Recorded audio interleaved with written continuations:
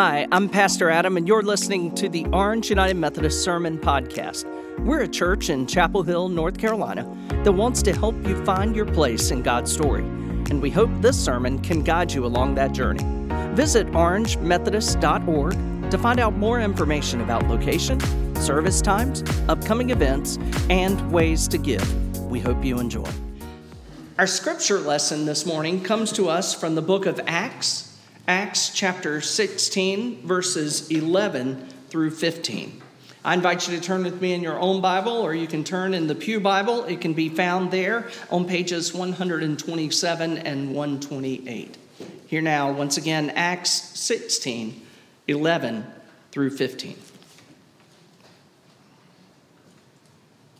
We set sail from Troas and took a straight course to Samothrace, and the following day to Neapolis, and from there to Philippi, which is a leading city of the district of Macedonia and a Roman colony. We remained in this city for some days. On the Sabbath day, we went outside to the gate by the river, where we supposed there was a place of prayer. We sat down and spoke to the women who had gathered there. A certain woman named Lydia, a worshiper of God, was listening to us. She was from the city of Thyatira and a dealer in purple cloth. The Lord opened her heart to listen eagerly to what was said by Paul. When she and her household were baptized, she urged us, saying, "If you have judged me to be faithful to the Lord, come and stay at my home." And she prevailed upon us. This is the word of God for you, the people of God. Thanks be to God. Lord, open our hearts this morning, just as you opened Lydia's along that riverbank so many years ago. Speak to us once again, call to us once again, so that we might find ourselves in your story. Help us to discover and experience our place, so that we might live out our calling and our purpose. Amen. Good morning once again. I am Pastor Corey, the Associate Minister here at Orange, and today we are continuing our series, Incoming Call. For the last 2 Sundays, Pastor Adam dug into the Old Testament to reflect upon the callings of Samuel and Jonah, and Haley, our new youth director, joined him, sharing her own call story last week in consideration of our theme. But this week, we continue with a very different character. A character that you may or may not be familiar with. Only one person in my Sunday school class had heard of Lydia before today. So you may or may not be familiar with her. She comes to us in our scripture in Acts chapter 16. Her name is Lydia. And her story is one of limited information and limitless implications. Limited information, but limitless implications. Lydia isn't who the reader expects to encounter in this narrative from Acts. And she surely isn't who Paul and his companions expect to encounter, and yet her story is captured here for all of history. She is a saint in many traditions. And when you visit the city of Philippi, you can visit the place where Lydia and her household were baptized. There is a church, a memorial, a space to linger and celebrate her contribution to the history of Christianity and its mission. She's known by many as the first European convert, as she was living in Macedonia at the time when she encountered Paul. But she herself was not European. She was from Thyatira. So there's debate among scholars about that label, but we do know she's the first person ever recorded as being baptized in Europe. And she plays a big part in the mission to Europe thereafter. She was baptized in Philippi, and the scriptures capture her again by name. This is remarkable. Now, many people indiscriminately are noted as being baptized in Scripture. Many households are baptized, and so we assume many women and men are baptized.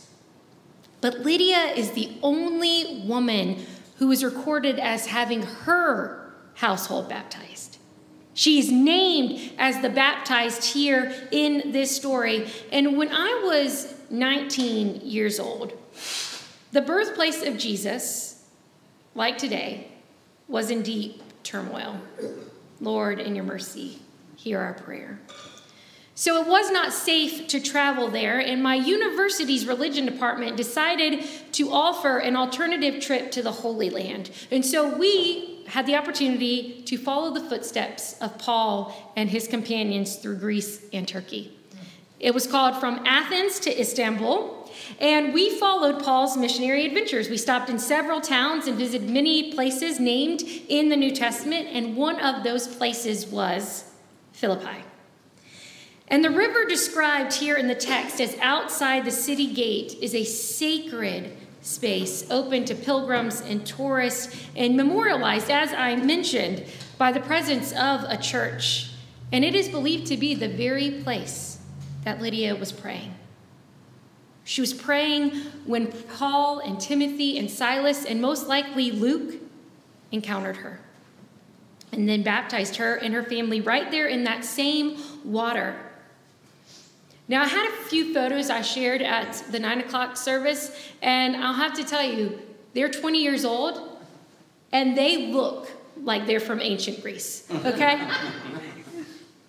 But for a young woman like myself, 19 at the time, who was exploring and experiencing a call to ministry, a call she was very much afraid of, this was a very, very special place to visit and to pray. And I have a terrible memory, and I only have a few from that trip, but I can remember what I ate for lunch that day.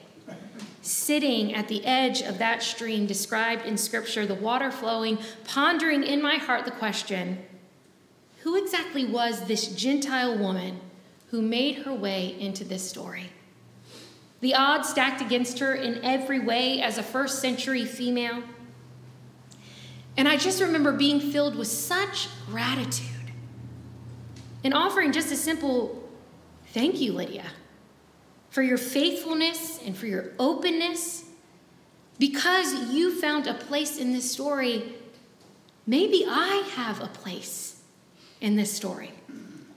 Maybe I do too. And you see, what makes Lydia unique is that she is described by Luke very briefly, but by two key attributes. Lydia is a businesswoman, and she is a very successful businesswoman. They intentionally include this detail that Lydia was a dealer in purple cloth, not just any textiles or cloth, but purple. And only the affluent, the rich, and the royal wore purple because they were the only people who could afford it. Purple dye was very expensive, and it was a luxury item. So Scripture is telling us here that Lydia had means. She was successful by the world's standards. She accomplished what few women in her day had. So Lydia is described by her occupation, what she does, her work. And then Luke tells us she's also a God-fearer, or a worshiper of God. Now, that translation implies Lydia is a Gentile who has come to know and worship the God of Israel. And because she's both a woman and a Gentile, she is not welcome in the temple. So that's why, most likely, she's at the river. She is praying, looking for people to pray with, to worship with on the Sabbath. God has gotten a hold on this woman's heart, and because of that, she is pursuing God wherever she can. Lydia's call story and her discipleship should inspire us to pursue God. When we feel that Spirit moving within us, stirring within us, that longing toward God, we should follow it. We should follow it into community and into worship. Because what Lydia couldn't have imagined or foreseen is that while she was pursuing God, God was moving toward her, orchestrating an encounter that would forever change Lydia's life and the trajectory of Paul's mission. Philippi becomes a cornerstone church along Paul's path. Now, we did not read the verses prior to Lydia's story, but what's amazing here is that the only reason Paul and his companions even go to Macedonia is because they have a dream, they have a vision of a Macedonian man crying out for them to come and help. crying out. Well, guess what? We never ever meet this Macedonian man, and we never ever hear another word about him in Scripture. But they do meet a woman who's a dealer in purple cloth and a worshiper of God. And her name is Lydia. And she is praying by the river. And what she could never have known was how God was prompting and leading these men, Paul, Silas, Timothy, and Luke, to that prayer group by the river. God, unbeknownst to these men, was pursuing Lydia. And so she listens to Paul and his companions speak, teaching about Jesus and sharing the gospel. And Scripture tells us the Lord opened her heart. She knew the God of Israel, but she wasn't necessarily familiar with the good news of Jesus Christ. And to hear these apostles share this story of love and grace and new life, Lydia's heart was open. She received those words into the deepest part of her being. And in that moment, her status as a Gentile or a woman wasn't what defined her. Disciple became her identity, and Christ follower became her name. And Lydia's life was never, ever the same after this encounter. Her heart was opened. Can you think about times in your life when the Lord opened your heart and told you exactly who you are? Child, beloved, forgiven, disciple. I told you this story before, but I remember vividly reading the book of Acts. I love the stories in Acts. And I was reading it for my undergrad New Testament class. I was doing my homework, and I came upon Acts 20:24. And Paul writes there, "Let my life be worth nothing if I do not do the one thing to which I have been called, which is to testify to the good news of God's grace every day." Let my life be worth nothing. And in the middle of my homework, I was overcome. The Lord opened my heart. I knew in that moment, while I had been pursuing God for so many years in my own life, that in this moment, God, through the power of the Holy Spirit, was pursuing my heart, was pursuing me, speaking to me. And God's presence said, these words are not just for Paul, they are for you. And I can't say I've always, but in this moment, I truly believed God.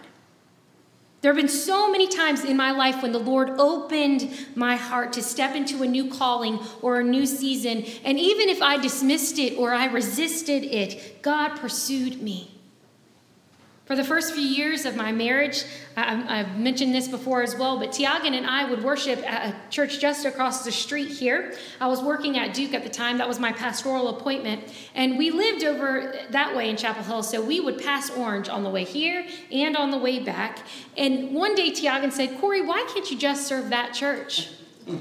And I laughed and said, "Tiagan, that's not how it works." And here I am. And I'll be honest, I had a slightly different vision for my next steps in ministry when I received the official call to come serve Orange. I shared about it with my Sunday school class last week, and when I received that call, I prayed about it. I really prayed about it, Pastor Adam. I didn't just say I was going to pray about it, I did. And thanks be to God, God opened my heart. I had one vision that had to lead me to a place so that God could reveal the purpose that was truly set before me. And I'm so grateful. I'm so grateful that God pursued me and that God has this ability to lead us and change us and open our hearts to new callings and toward new visions. What a beautiful and perfect ministry it's been these last 6 years. And believe me, when I say I pray and look forward to many more. And to echo Lydia's words, her story once again, Orange has literally baptized members of my household at this point. Scripture tells us her whole household was baptized. What a fierce and faithful woman.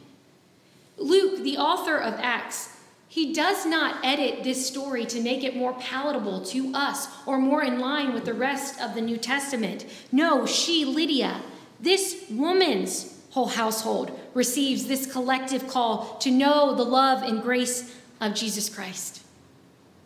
And it was prompted through her pursuit of God at that river amongst community. And after she's baptized with her whole family, she doesn't defer to anyone. But she continues this conversation with these missionaries, these men, because she's a leader, natural.